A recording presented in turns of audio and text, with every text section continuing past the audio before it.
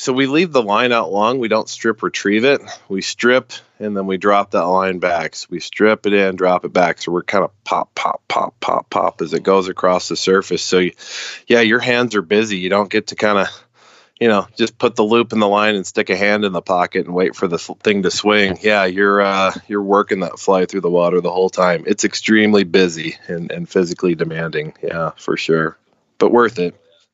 That was Steve Wilson talking about Taimen fishing, Mongolia, Montana, and the guide school today on the Wet Fly Swing Fly Fishing Show. Welcome to the Wet Fly Swing Fly Fishing Show, where you discover tips, tricks, and tools from the leading names in fly fishing today. We'll help you on your fly fishing journey with classic stories covering steelhead fishing, fly tying, and much more. How's it going, everyone? Thanks for stopping by the Fly Fishing Show. Do you want to go a little deeper with the podcast and take it to the river? Go to wetflyswing.com/destination to get some info on upcoming destination trips or to connect with some of our guides closer to home. In today's episode, I talk with guide Steve Wilson, the lead at Sweetwater Travel and the Guide School. We hear about the steps to becoming a guide, the man, bear, pig fly, and steelhead versus Taimen. Find out if it is possible to flunk out of the guide school and the glory of the story and a brand new lodge in Montana they got coming up. Don't miss this one as Steve tells the story of President Obama fishing with Sweetwater and why they decided not to float the river that day. So, without further ado, here's Steve Wilson from SweetwaterTravel.com. How's it going, Steve? Going great, Dave. How are you? Good. Good to have you on the show. We're going to get into a little bit on the Sweetwater background, the guide school, the traveling around the world. Sure. And but before we get there, just can you talk about how you got into fly fishing and then how you came to be at Sweetwater? Yeah, sure. I was born and raised in East Texas, so obviously big bass fishing country. I was about 14 years old. My dad took a job in Washington State, so we had to transition a bit. We wanted to keep fishing, so we had to figure out the trout fishing. And, through that, I had somebody teach me how to attach a casting bubble to a spin rod. And I was able to throw some dry flies out there and got hooked pretty early. And then went to high school with a guy who is now guiding on the Olympic Peninsula, Curtis Reed. And he really helped me get into fly fishing, and we did that in our early 20s quite a bit together. And, a few life situations moved me out to the state of Montana where, man, it's pretty easy out here to just immerse yourself in fly fishing. And, everybody's a fishing buddy and so many cool rivers to explore. So, kind of got lost in it out here like so many do. Yeah. What is Montana? Do you think the difference between, you get all these worldwide places to travel, Mongolia, which I think we're going to talk about a little bit. Right. Why is Montana still, such a great place? Because you think about it, how do you compare a Taimen to a brown trout, Sure. Well, I think the brown trout, that's the one that gets us all hooked, right? That's the one that's local and more readily available. And, you start catching brown trout and then you start thinking about other species. But, Montana, everything's so close. You can get off work for lunch break and drive out to the Gallatin if you're living in Bozeman and fish for a half hour, So just so many great options and so many great people to go fishing with and enjoy your time with and learn from. Yeah, that's true. Yeah, it's pretty much there's a river within a half an hour. It seems like no matter where you are, which is pretty amazing. What did your folks do? My dad was he was kind of an IT guy before IT guys were really a thing. He traveled and helped people out with their computer systems and just got to working for this company in Washington that needed their own computer guy. So they asked this East Texas guy to come on out and do it. And it was a huge move for us. It really was. But certainly loved getting out to the mountains and, really enjoying that kind of atmosphere versus the flat and hot lands of East Texas. So it changed me. It really did. Yeah, cool. And when did you know with fly fishing that you were it was you were all in. It was gonna be your career. Really about the time that I kind of settled into things here in Montana as a flooring salesman, and it was really 2008. If you're working in any sort of housing industry at all, you're going to really struggle to make money. So I got re-careered by that recession like so many other folks did. I guess I'll jump into this a little bit here. I had a friend of mine who took this guide school, and it really appealed to me, the idea of guiding. I'd see all the trucks and guys in flip-flop shorts and trucker hats heading off to work with drift boats on the back of their trucks. And here I am in slacks and a tie heading to go sell flooring, and I realized something was wrong. So that was probably about the time that things really took over for me. I took the guide school and was lucky enough to get hired by Sweetwater Travel. At the time, they were running the fly shop there in Livingston, and offered me a job sitting behind the desk there, and opportunity to get out and guide some of these waters around here. So that's really when it took over for sure. Yeah. There you go. So basically, you're an example of the Sweetwater success story, pretty much, right? You and a lot of the people that go through the guide school, do they tend to work for lodges affiliated with Sweetwater?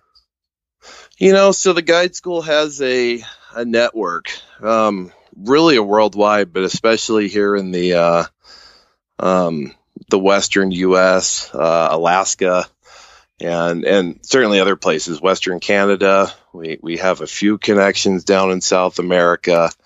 But no, it's one of the big things we do is we help students find a job in the business. Yeah, we get them hooked up for their first job guiding. Is that part of the? Is that kind of a part of the deal? Part of like a guarantee as somebody goes through it?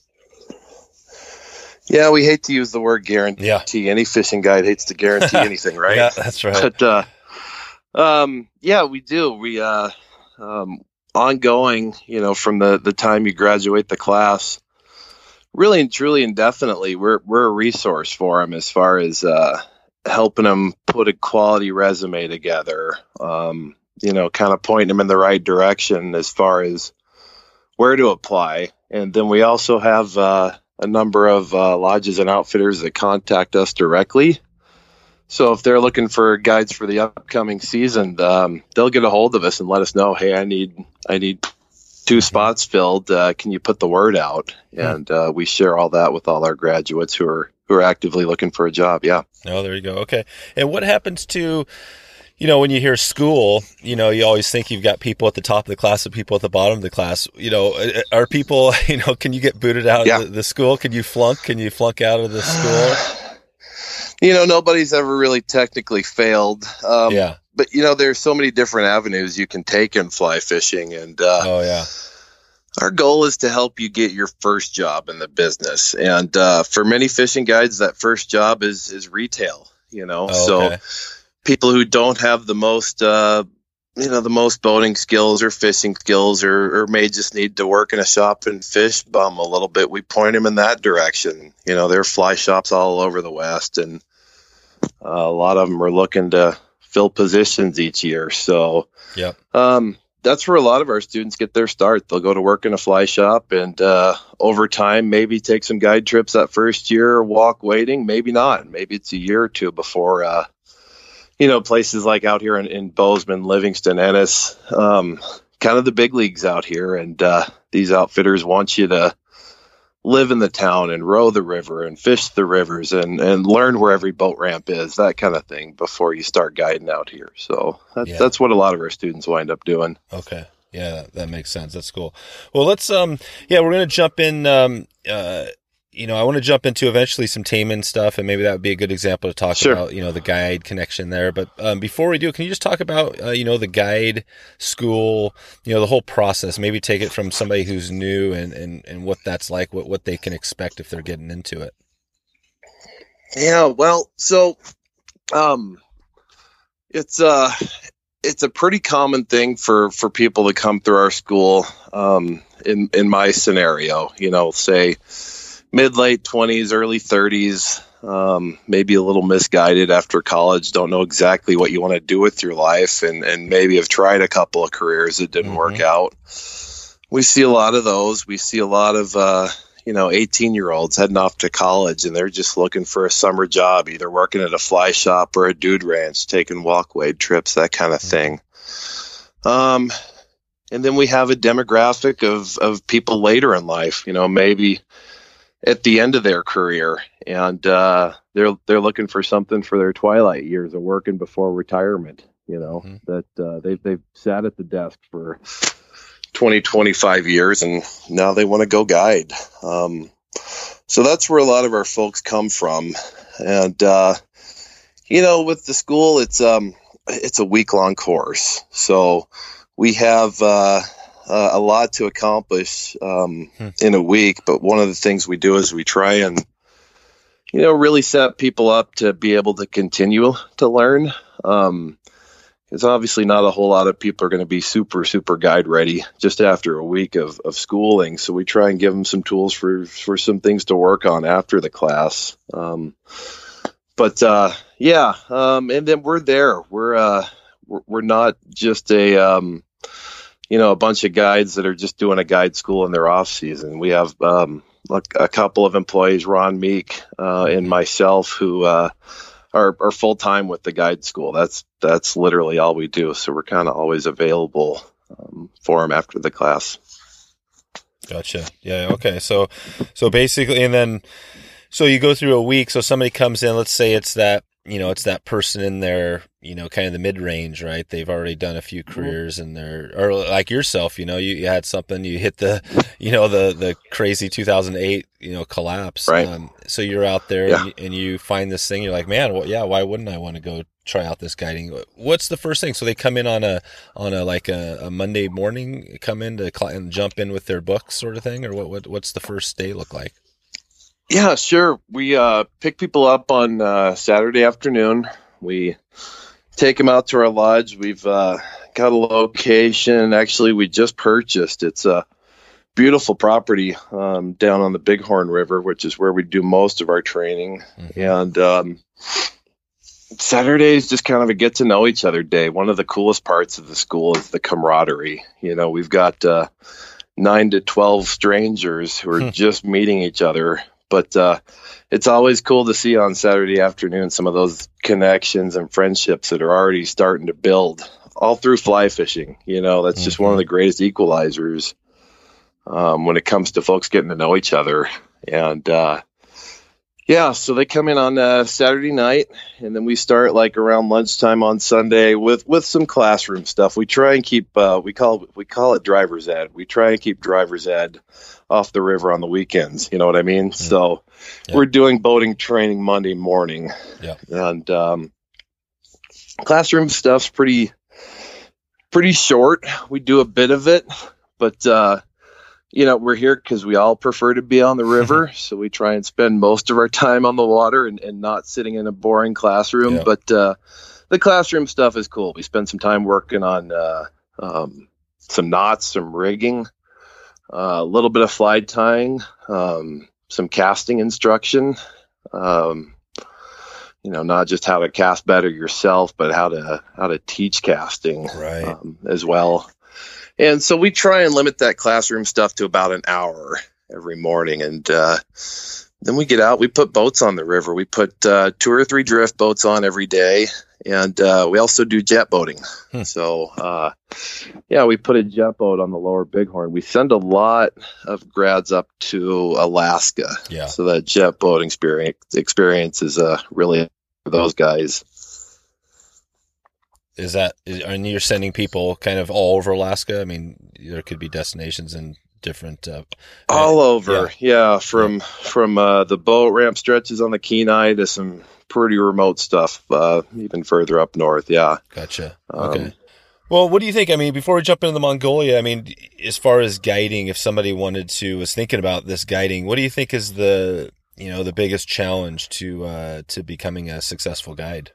Or the biggest hurdle, how you teach these people to be, because you hear about Alaska and you hear about, right, you got new guys, you got old guys, you got guys that are, maybe not the greatest guys. I mean, how do you be a successful guide? Well, one of the tricky things is it's seasonal. So, and when you start off, you may not have the longest season. So, figuring out how to make it work financially. Some of the other obstacles, can be a lot of our students have wives and families. So how do you balance guiding and being away certain parts of the year and maintaining that family thing? So those are some of the logistical things. You're not only just living and working in your hometown anymore. You've got to travel a little bit. To some of those places. Right. And some people do find just packing their families up and moving them out west, chasing a dream. That's what a lot of it is really, really for these folks, just chasing a dream. Yep, definitely. Okay, well, let's jump into a little bit on the Mongolia. I haven't really talked about this on the show. And you've done some guiding up there a few years at least. Maybe, talk about the lodge. I think you have a lodge up there. I've looked at some of the photos at least. Can you describe, if somebody's coming in, what they can expect on a Mongolia trip? It's the Mongolian experience. It really is. We have 2 lodges along the Egg River over there, separated by roughly 70 miles. How do you spell that? The egg? EG. Oh, just EG, yeah. Yep. Separated by roughly 70 miles. And we have some permanent structures on the property. The guests stay in traditional Mongolian gers or yurts, the round tents with the stoves in the middle. Oh, yeah. So 5-star accommodations, it's not. But that's one of the things people love it about there is they've traveled most likely for 2 or 3 days, and they finally get out there and they get that cool backcountry Mongolian experience of sleeping in a ger, just like the locals do. Cool. Permanent structures, though, we do have got some flush toilets now. That was kind of a big upgrade. We've got showers, we've got a sauna, things like that. A permanent structured dining room. It's comfortable enough, but also without taking away the charm of Mongolia, Gotcha. And when's the best time to go there if you were planning a trip? Well, so our season's actually pretty short. The month of September into early October is about all we're able to fish over there. Springtime, the waters are closed. Protecting that fishery is something that the Mongolians have really strived to do. So during spawning season, they don't allow fishing. And then they have obviously a huge runoff with all the snow over there, as well as a monsoon season. So it's really that early fall is about all we can reliably book over there with expectations of reasonable river conditions. So, but that's not a bad thing. We're only putting 4 or 5 weeks worth of anglers on a fishery that's definitely a sensitive one.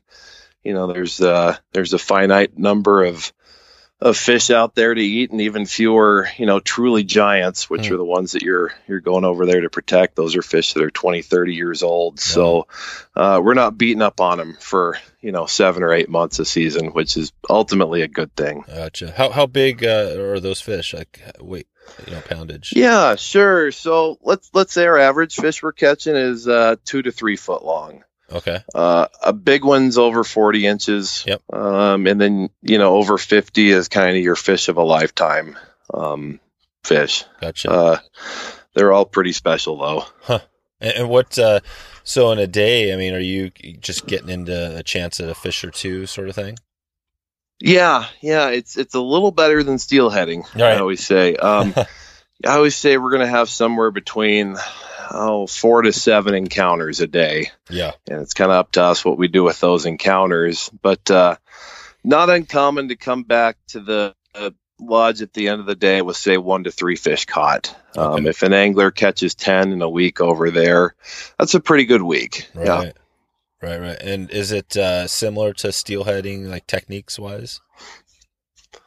It's kind of a combination of steelhead fishing and brown trout fishing. We certainly do a bit of fly swinging, but really aggressively fishing the fly while it's swinging, popping it and dropping it back. We spend a lot of time fishing topwater flies, gurglers, chuggers, mouse patterns, rodents, that type of thing. That's the big payoff. Seeing a taimen eat on the surface is one of the most violent things you'll see in fly fishing. It's pretty incredible. So if we're fishing streamers, we kind of cheat people out of that opportunity. However, fishing streamers does produce a lot of the times the bigger fish that we see. So that's the big trade-off. Okay. And it sounds in Taimen, is it Taimen? That's the correct pronunciation. Correct. Yeah, Taimen, you hear Taimen a lot. I won't correct somebody if they call it that, but Taimen is what the locals call them. Taimen. Yep. Okay. All right. Perfect. Okay. So yeah, and it's a little bit of a logistically kind of getting over there and all that. Do you guys, if somebody wanted to do that trip, what would you recommend? Just go to your website and check it out. And yeah, for sure. No, we're Sweetwater Travel. We are the booking agent. There are lodges we own and operate, and we're the outfitter for you. So we've been going over there 21 years, 22 years, something like that. So yeah, we got a pretty good idea of how to talk people through the process. It's a trip. Mm-hmm. If I'm leaving here flying out of Bozeman, it's literally 3 days to get to the camp, and 3 days to get home. So if you're fishing for a week, plan on taking another week off for travel, basically. And then however much time you might need to shake off the jet lag when you get home, because that's definitely a part of it. So it is a big trip. Yeah. With that, we don't, like our Alaska lodges, we don't get people that come back every year, because that is such a big time commitment. Mm-hmm. But what it is it really is the trip of a lifetime. It's that we hear bucket list with Taimen all the time. People want to get over there once and see it and do it. Yep. Okay. And it's that makes sense. That far, it's definitely going to be a longer trip. What is you mentioned the different. I know you have a bunch of Sweetwater has different locations. I mean, overall, and you mentioned a shop. What do you think? What does Sweetwater do best? If you had to say, one thing, are you guys more the guide school, or what is that one thing?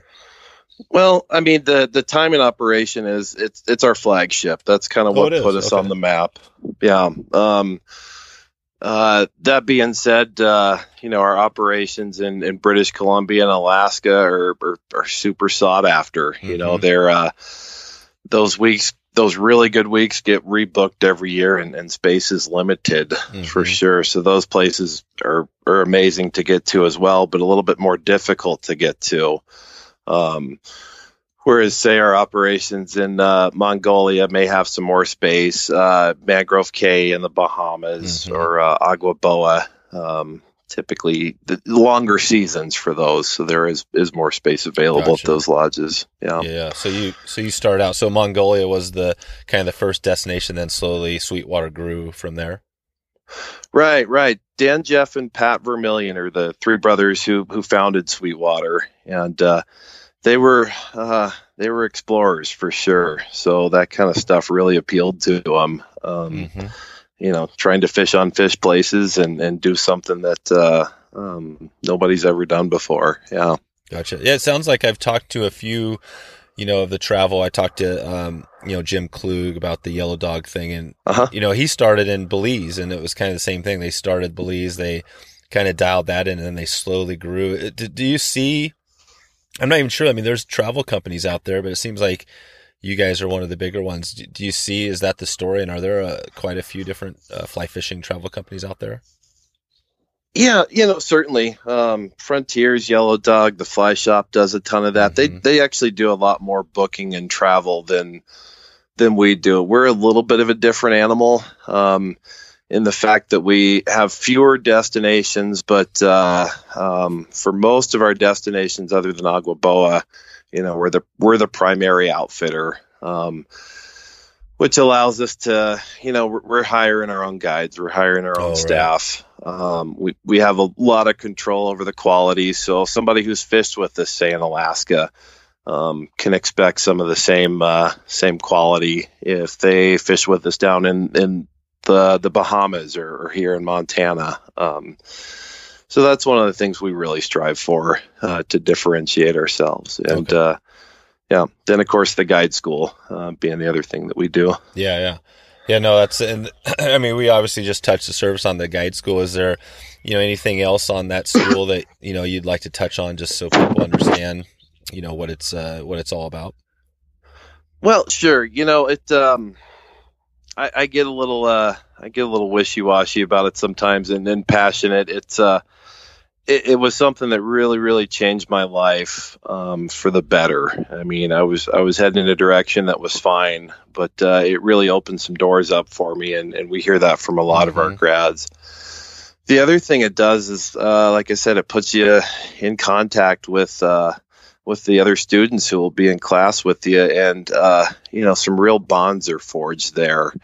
So aside from just the experience of going to a guide school and trying to get a job in the business, there's some pretty cool stuff that occurs there. A lot of folks even take our class that have no interest in guiding whatsoever.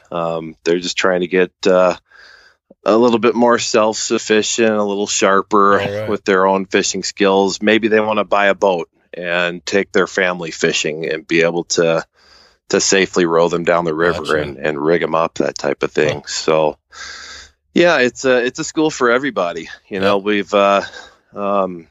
We're taking people, 16, 17 years old who are looking for a job in college. Like I say, on up to we've had folks in their 70s come and take their class. So yeah, men, women, we've had mothers and daughters take the class, fathers, sons, grandfathers. It really is it's a family thing when we're out there together. It's pretty cool. Oh, that's cool. And this has been about 20 years the school's been going? Yeah. They first did a school up on the Copper River in Alaska, which is definitely not the Bighorn. It's full of rapids and giant rocks, and they were training people how to run boats on that, and it was not the safest decision. So we moved our school down here to Montana, a lot less bumps and bruises and blood and that sort of thing. Nobody died up there, huh? Nobody died, but I think there were a couple of jet boats that got laid on their side. Oh, wow. So yeah. We decided to bring it down to the Bighorn and the Yellowstone, which are much, much safer rivers to jet boat and to row. Also a lot easier for people to get to. Yeah. What is that person? So if they're heading up to Alaska Lodge, that first guide, I mean, what would you tell them to expect, if they've never been to Alaska before? Sure. Get ready to work your butt off. That is not a glory position, a first-year guide up in Alaska. For a lot of folks, it's boot camp up there. You are going to show up, and you're going to be in charge of getting that lodge ready to go for people. And your priority may be to get out there and see the river and learn how to fish it, but that lodge owner is going to need you to probably dig outhouse holes and mount motors to jet boats and things like that. You may get to see the river before you guide it. So just be ready to get thrown into the fire. The great thing with that is the experience you'll come away with after a rookie season up in Alaska. If you can survive it, that gives you a lot of street cred, that you've actually guided up there and done it. Our big job is to find people that first job, and no first job is a bad job, So even though it may not be the guiding or the lifestyle you're used to, if you can go and live and work in Alaska for a season and tough it out, that'll open a lot more doors up for you in the industry, for sure, having that on your resume in the future. I see. So that's the first, you guys try to get people up to Alaska as their first job. Is that typical?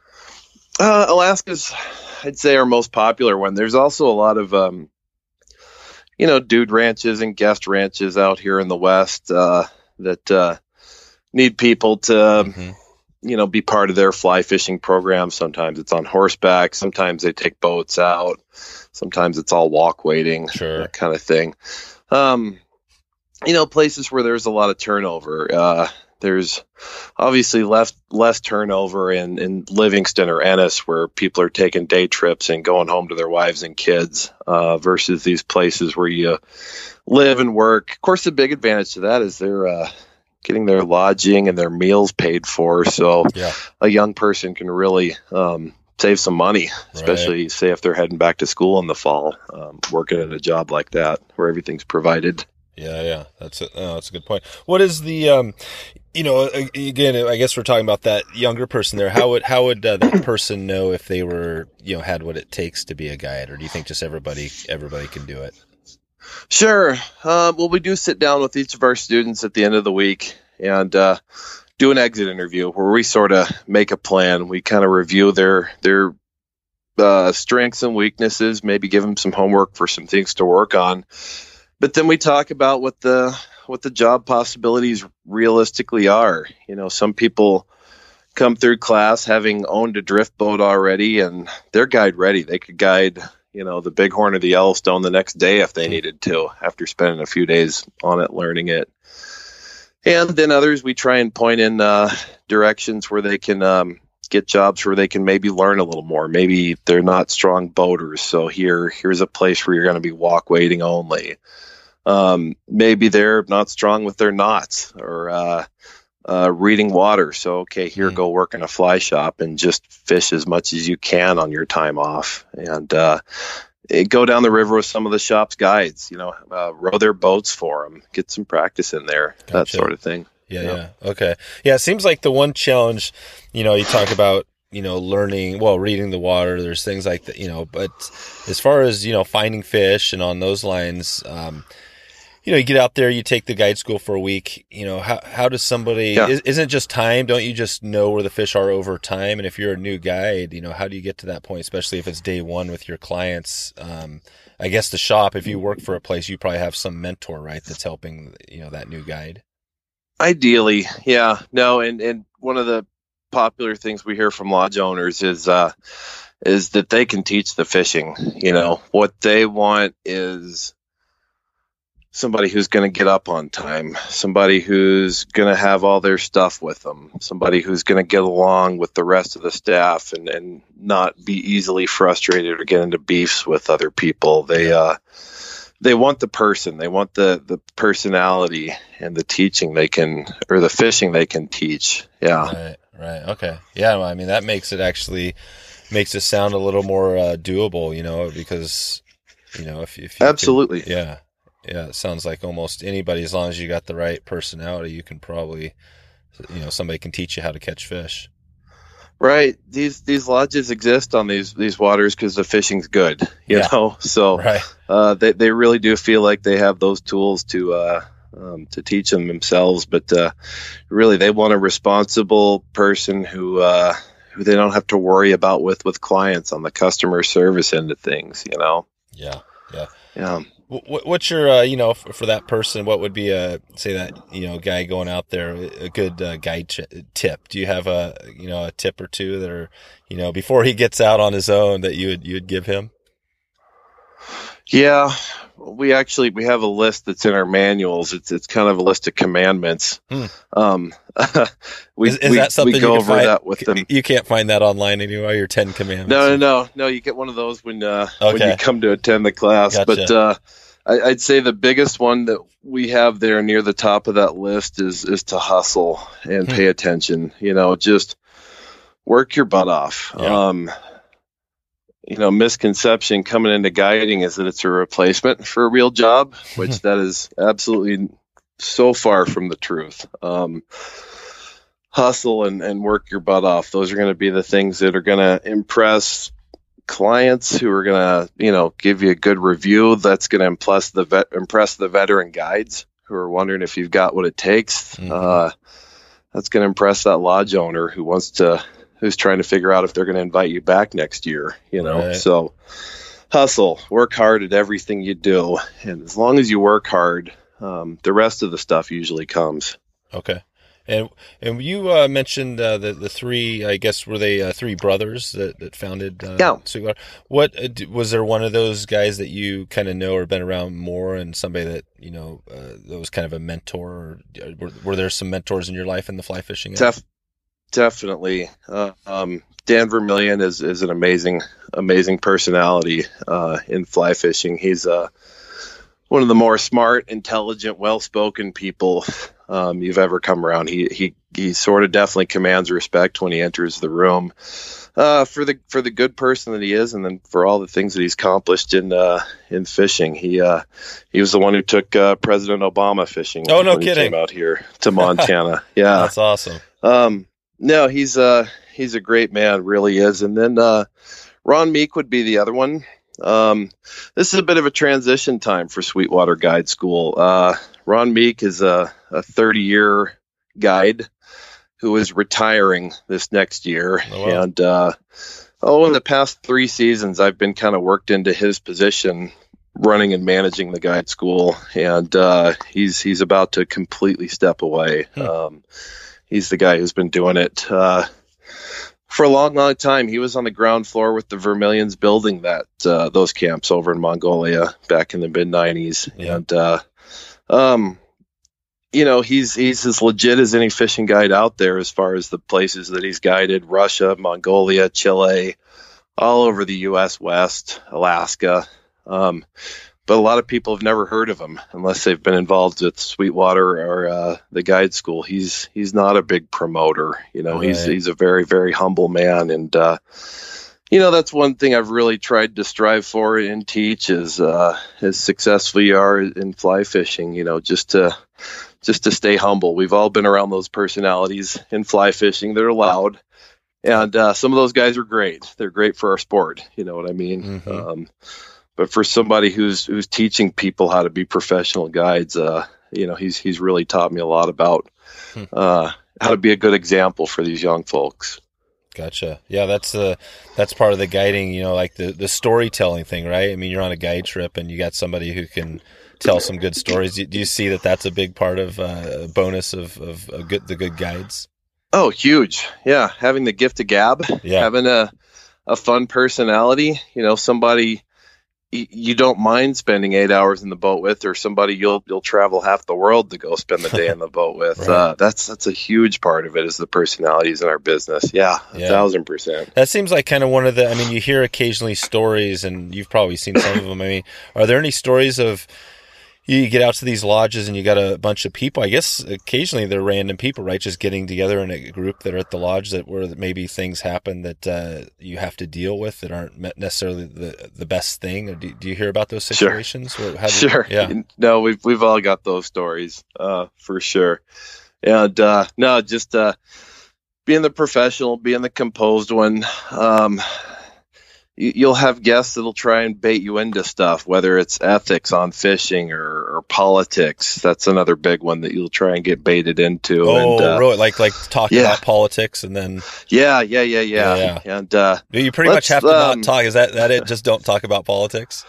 Yeah, no, things to avoid. Watching your jokes because you don't have your audience know your audience necessarily. Correct. So, yeah, just trying to avoid all that stuff and staying as professional as possible. Right. Don't take the bait. I heard this story. It was, long story short, but basically, people that do these trips have a lot of money, right? That's part of the thing to, some of these places. And it was one of those things where one of the guys that probably had the majority of the money out of anybody there, he really wanted his way. He wanted to go to this spot, and there were a couple of people that hadn't caught fish on the trip, on this big lodge trip yet, and so everybody got together and said, you know what, let's get these couple of clients into some fish. So they gave him first shot at the spot. There was only one spot that was hotter because everything was blown out up in Alaska.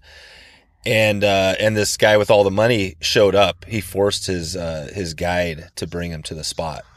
Yeah. And it was this kind of conflict, like, wow. What do you do when you're a guide in that situation? This one guide's forced to bring him. The other guide's like, what's going on here? Obviously that's pretty extreme, but you know what I mean? If you're a new guide in that situation, what sort of advice would you give somebody?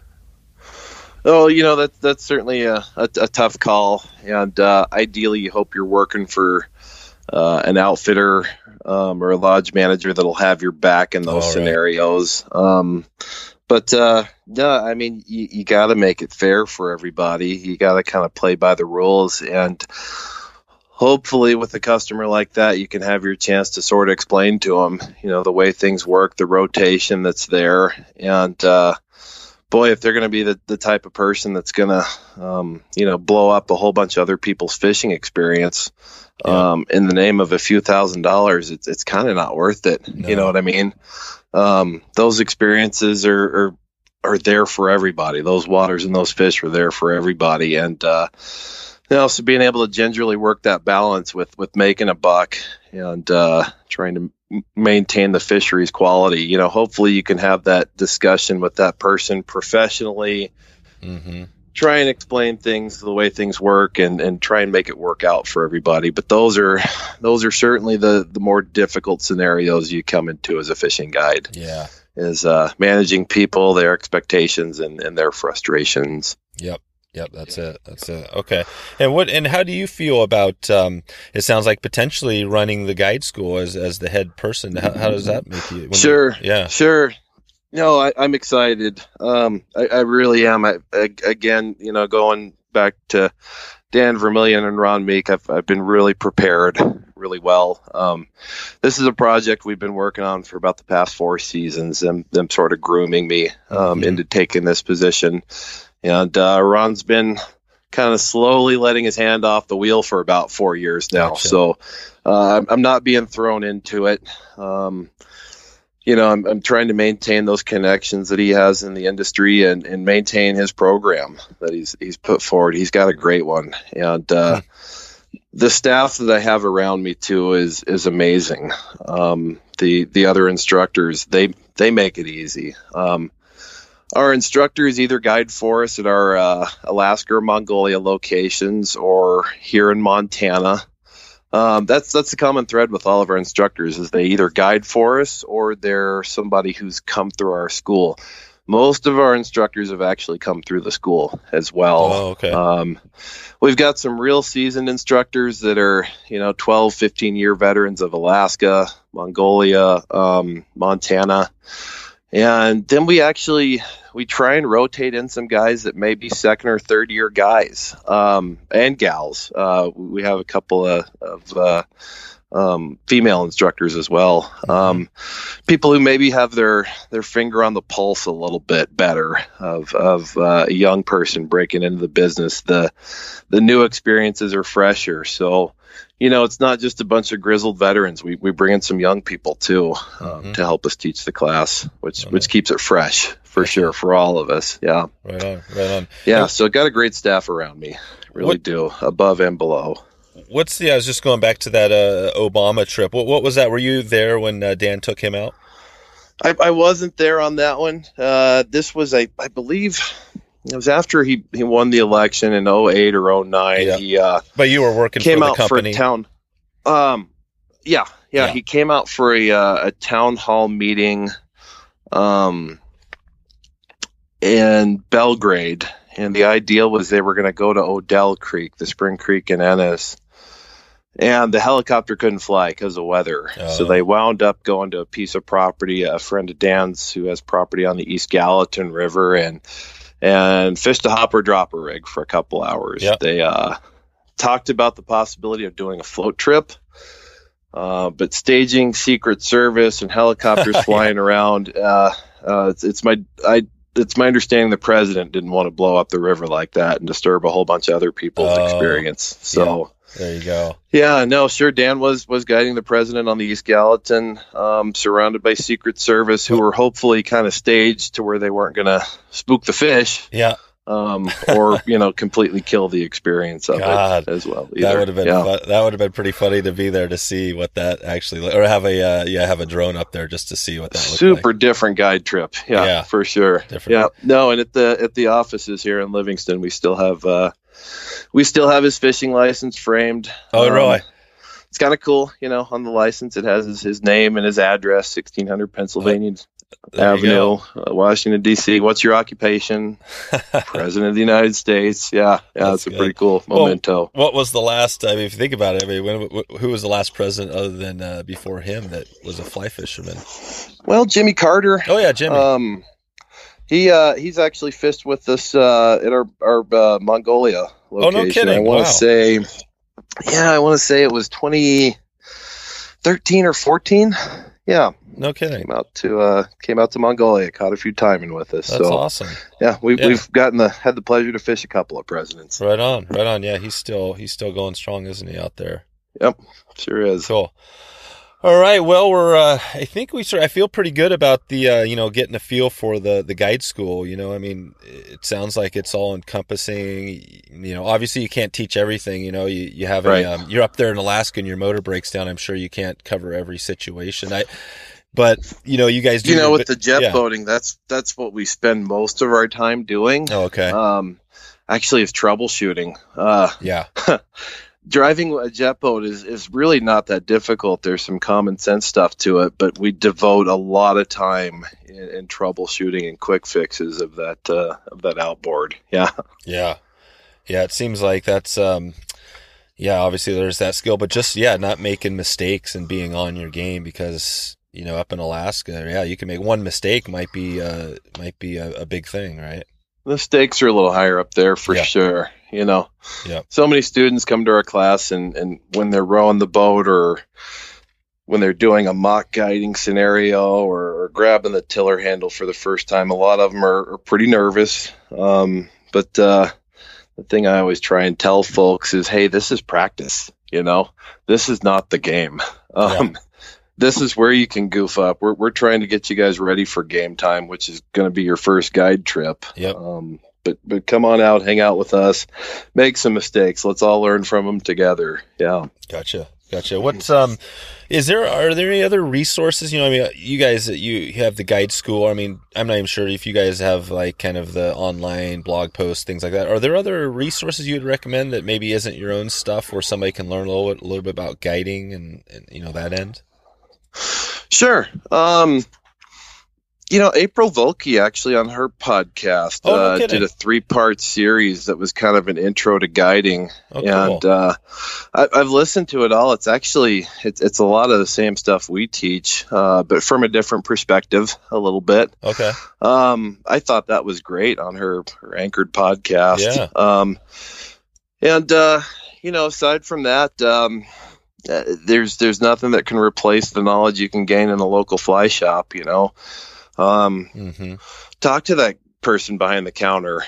Guys in fly shops can be 20-year veterans. They can be first-year new guys. And a lot of times they've probably got a story to tell, So much in fly fishing is learned by just meeting people and sharing and trying to maybe meet some industry people and find out what their story is. Attend one of these big shows, the fly fishing show specifically. We attend a few of those. Go listen to some seminars. Go talk to people in the booth. Networking is so huge in this business, in the industry. A lot of times it's not what you know, it's who you know. And get out there and try and make some connections. Nice. We've had a lot of our students who have done some pretty successful things completely independent of us. We kind of gave them their start, but then they went off on their own and made their own connections, made their own friends, traveled to some really cool places, and are doing some amazing things now. Yeah. No, those are good. All good resources. I'll put a link in the show notes to April's anchored those episodes. I haven't listened. That's definitely love. April does some good stuff there. So I'll highlight that. Well, we're just kind of going to wrap things up here quickly. I usually like to start off the kind of the rapid fire here at the end, just with the 222, which is the top 2 tips, top 2 resources, and top 2 flies. And I guess we're talking about a little bit about Taimen here. We could go back to that and Sure. circle around to Taimen. So you mentioned a bunch of flies. If you had to just say 2 for and again I'm saying Taimen for Taimen, what would those 2 flies be? Okay, so the one I'd take a top water and a streamer. The top water would be the Cyclops. basically a bait fish turned on its side with a big foam gurgler head, and a single eye looking down into the river. That's been a great topwater pattern. We tie them about 5 inches long on a B10S 3-aught hook. Really a cool fly. Pops through the water great, makes a lot of noise. The other one would be, some sort of a bucktail streamer. Pat Cohen. Yeah. I've really fallen in love with that man bear pig, which is about an 8-inch long, super stacked deer hair, twisty tail out the back. That thing pushes some water. And I've seen a lot of Taimen caught on that fly in particular. He was nice enough to send a bunch our way. Cool. Over the years. Yep. Cool. That is a man bear pig. That's the name of the fly. Yes. That's amazing. No, you get to fish some really fun flies that you would never get to fish just straight trout fishing here in Montana over there. It's pretty fun. That is cool. Yeah, I've got I was chatting with Pat. I think we're going to talk about some smallmouth bass down in a couple months. So I'll hopefully get him on, and get into some of that stuff. Okay, so amazing good. Tire. Yeah, definitely. And then so I guess we talked about little tips, but if you're saying tips for Taimen, what any 2 tips you'd throw out there? Yeah, sure. We have some folks say, "Hey, I've fished for tarpon. I can do this." Tarpon, you are casting so little compared to how much you'll be casting in Mongolia. So be prepared to just push through. A lot of times where your shoulder or your elbow may be bothering you. I always tell people when you're Taimen fishing, every cast you're buying a lottery ticket. The more tickets you buy, the better chance you have of hitting that lottery. So be prepared to push through the pain, because we're throwing 9 and 10 weight rods over and over and over, covering as much water as possible. Is this? And you guys aren't doing the spay? You guys aren't doing the spay game up there? We certainly do. The flies themselves are so wind resistant. The spay cast mainly just puts the line out in front of you, and you aren't spay casting much more than your head. And then you're just doing a big pick it up and overhand, 2-hand chucking that fly out there. They're be very, very difficult to snap to your double spay, one of those big wind resistant deer hair poppers or a large bucktail streamer or something like that. Yeah. Okay. So, I love spay rods. They cover a ton of water. They're long. So when you have a real violent head shaking fish, that rod can get to bouncing quite a bit. So if you're good at handling a spay rod, if you've done some Atlantic salmon, steelhead fishing, great, bring it, catch some Taimen with it. If you've never handled one, I wouldn't say that's your best tool for it. Yep. If you're used to a single-handed rod, there's a lot more bounce. So we lose less fish on single-hand rods. Yeah. Mm-hmm. Okay. Other tip would be body positioning. You get kind of lazy about 2 or 3 o'clock, and your head and your shoulders may be turned away from your rod, which is pointed straight due left, opposite of your hips. Square yourself up to that rod. Give a little forward lean into it. Be ready. And you have to be ready for roughly 7-8 hours of fishing, because when that bite finally does come, it's a hard strip set, similar to like a tarpon. And you're trying to peg a big hook into a big hard mouth. So if you're kind of slacking a little bit, not looking the right direction, your hand's in a bad position, your rod's at a bad angle, that can be the difference between a hookup or not. Right. That's cool. I mean, it's I compare a lot of these things to steelhead fishing. I think yesterday, or I guess it was yesterday.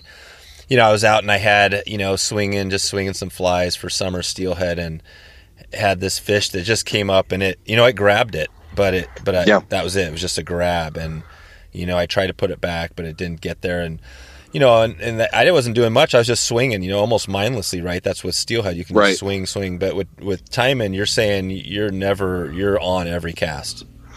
Yeah. So we leave the line out long. We don't strip retrieve it. We strip and then we drop that line back. So we strip it in, drop it back. So we're kind of pop, pop, pop, pop, pop as it goes across the surface. Yep. So your hands are busy. You don't get to kind of, just put the loop in the line and stick a hand in the pocket and wait for the thing to swing. Yeah, you're working that fly through the water the whole time. It's extremely busy and physically demanding. Yeah, that's for cool. sure. That's cool, but worth it. Oh yeah. After all that, okay. And then as far as resources, any good Taimen resources? Any books, magazines, blogs, anything you'd recommend if somebody was wanted to put that together?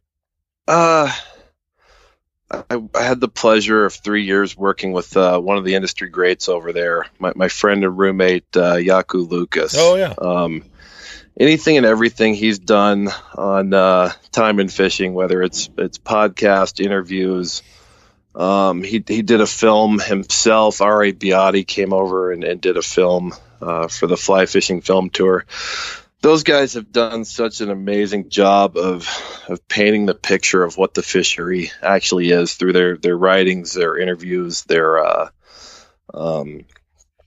movies. Find anything that they have done. Yaku specifically, that guy's enthusiasm for Taimen fishing or fishing in general is not matched by many. No, so, that's good. He's a great one to follow.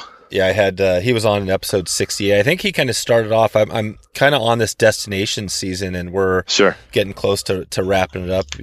But that was an awesome one. His and now I've been seeing him on Instagram. Gosh, he's been posting all these bunch of these crazy some huge fish, some redfish. I think he gets around for sure. That's pretty cool. He's entertaining for sure. He's all over the world, and I think we look at so many of those folks who get to do that world travel stuff. Before I knew Yaku, I look at those guys and be like, oh, wow, you're lucky. Yep.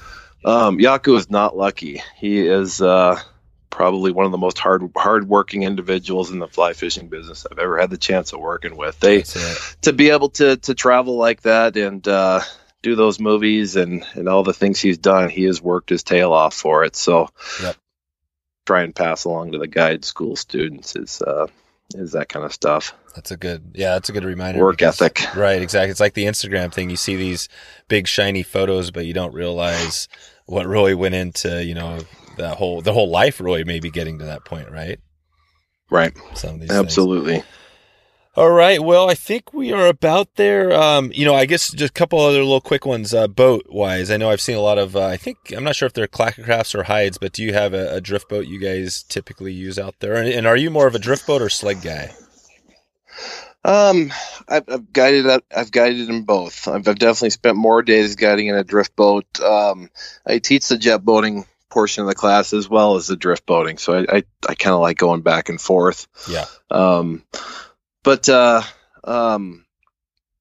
for the drift boating portion of the class, we have 3 Clackamaxes. So what we have is they're the big 18-foot boats. Yeah.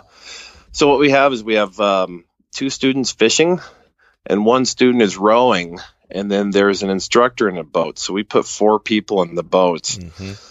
Cool things happen with that. First of all, 4 people just socially is kind of a fun boat, Mm-hmm. And it allows, for a lot of learning. The 2 people fishing out of the boat is great because, we all love to fish, and you don't want to not fish coming to guide school. So they get a lot of fishing in.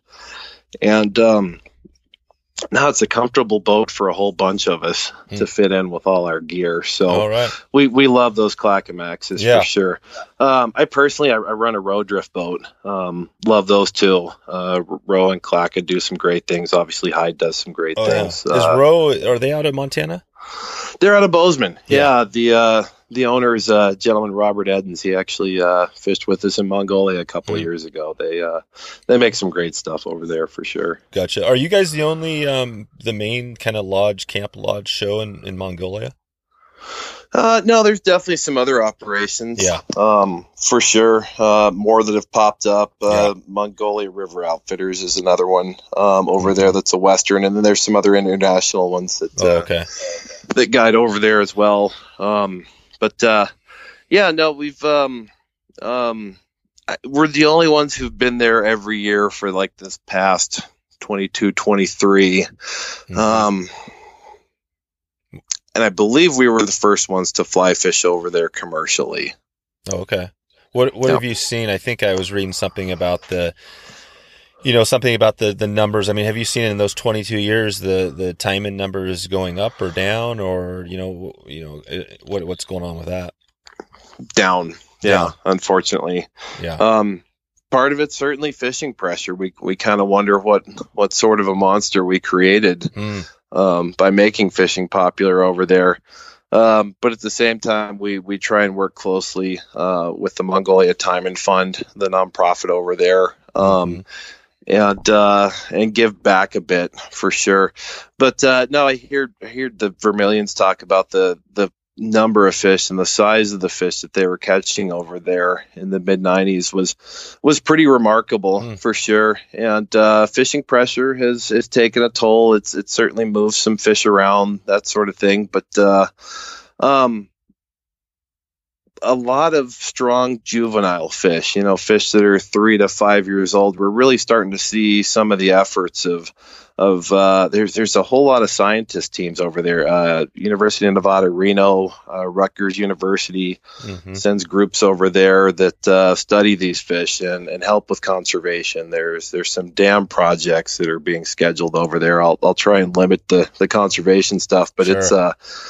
It's a lot. It's a huge effort to try and maintain that fishery over there. Yep. And educating guests while we're over there fishing is a big part of what we do as well. Gotcha. Okay. And what's your, do you have a bucket list destination? Are you more looking, if you had one spot, are you going to a lodge, or are you going more to a Mongolia kind of remote camp? Well, certainly living and working with Yaku and another one of his buddies, James Topham, over there. They've worked for Fly Castaway. The Seychelles have to be on everybody's bucket list right now, and I give a guy like Yaku a ton of credit for the movies and the work that he's done over there, bringing that to light. But similar to Mongolia, it's a huge trip. It's super remote for some of the biggest and best fish on the planet. I'd love to experience something like that someday. Yeah, definitely. Okay.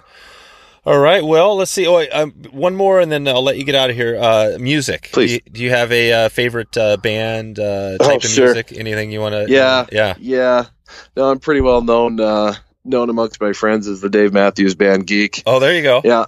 Followed them around in the late 90s, early 2000s in my college years, and have attempted to attend shows throughout the years. Not so many lately with things like Mongolia, and I've got a little boy, an 18-month-old boy at home, so that part of my life is more in the past, but I certainly love the Dave Matthews Band, especially their live shows. That's right. Are they still going strong?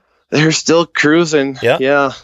Out there about every summer now. A few of the band members have changed, but they have, and the crowd's getting older. That's certainly true. Yeah, that's right. When did they? Yeah, they were. What was it? What was the period where they first popped out?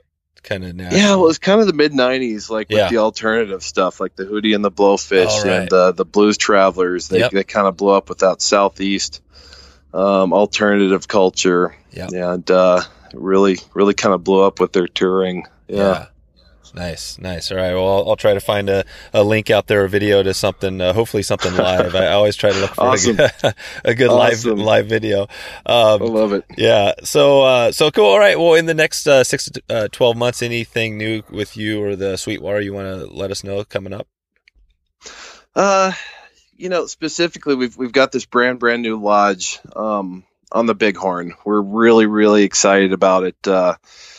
Our accommodations used to be at a very budget-minded camp with trailers and small cabins, that type of thing. But we've moved into a really quality lodge. So, it used to be more our demographic was 20-somethings, and putting them up in a single wide wasn't that big of a deal. But we're definitely getting some doctors and lawyers coming and take our class. So we've got a really nice 6-room lodge right on the banks of the Bighorn. Wow. And we're really happy to be moving in there now. Yeah, it's added to the experience of throwing the frisbee or the football on the lawn or having a big campfire after dinner out by the river. Just having our own place where we're not having to be quiet and not bother the other campers. So that's been great. So there is time, even though that's the guide school, there's a little time to relax and kick back. Well, we got to have our liar's hours, right? Oh yeah. The evening time, there's great time to kick back. Once we're off the river, around 6 every evening, it's kind of free time. Some folks go fish. Some people sit around and tie flies. That's one of the things we do at guide schools. We provide them with buckets of fly tying material for free, so they're able to sit around in the evening time and crank out a whole bunch of bugs. That's definitely popular in our shoulder season, spring and fall, where it's a little darker and colder out there in the evenings. Yeah. Okay. Cool. Well, I guess if they want to find you, sweetwatertravel.com is the best place. Yep, you bet. Steve at Sweetwater Travel is my email address. Okay. All right, perfect. All right, Steve, well, thanks for coming on. I can't remember exactly where we connected, but I appreciate you shedding some light on the guide school. I know, actually, it's my pleasure. Thank you. Yeah, it's been good. I think Yaku, or was it I think it was Oliver I had on, Oliver White, in a past episode. I think he mentioned that him and Yaku were thinking about starting a similar deal, and I'm not even sure if they have yet. I'll have to put a link. I'll look that up in the show notes. But it just reminded me when you're talking about that you guys are doing a thing. You've been doing it probably longer than most out there, and I really appreciate you shedding some light on it. Yeah, thanks for having me on. I really appreciate it, Dave. All right, we'll talk to you later. All right, talk to you soon. See ya. All right, bye. So there you go. If you want to find all the show notes with all the links we covered, just go to wetflyswing.com/105. I've added some local trips to the packages we have over at wetflyswing.com/destination. 1, 2, 3 day trips from guides from this podcast. You can get a bunch of information there. Before I let you go, I wanted to share one of my favorite podcasts.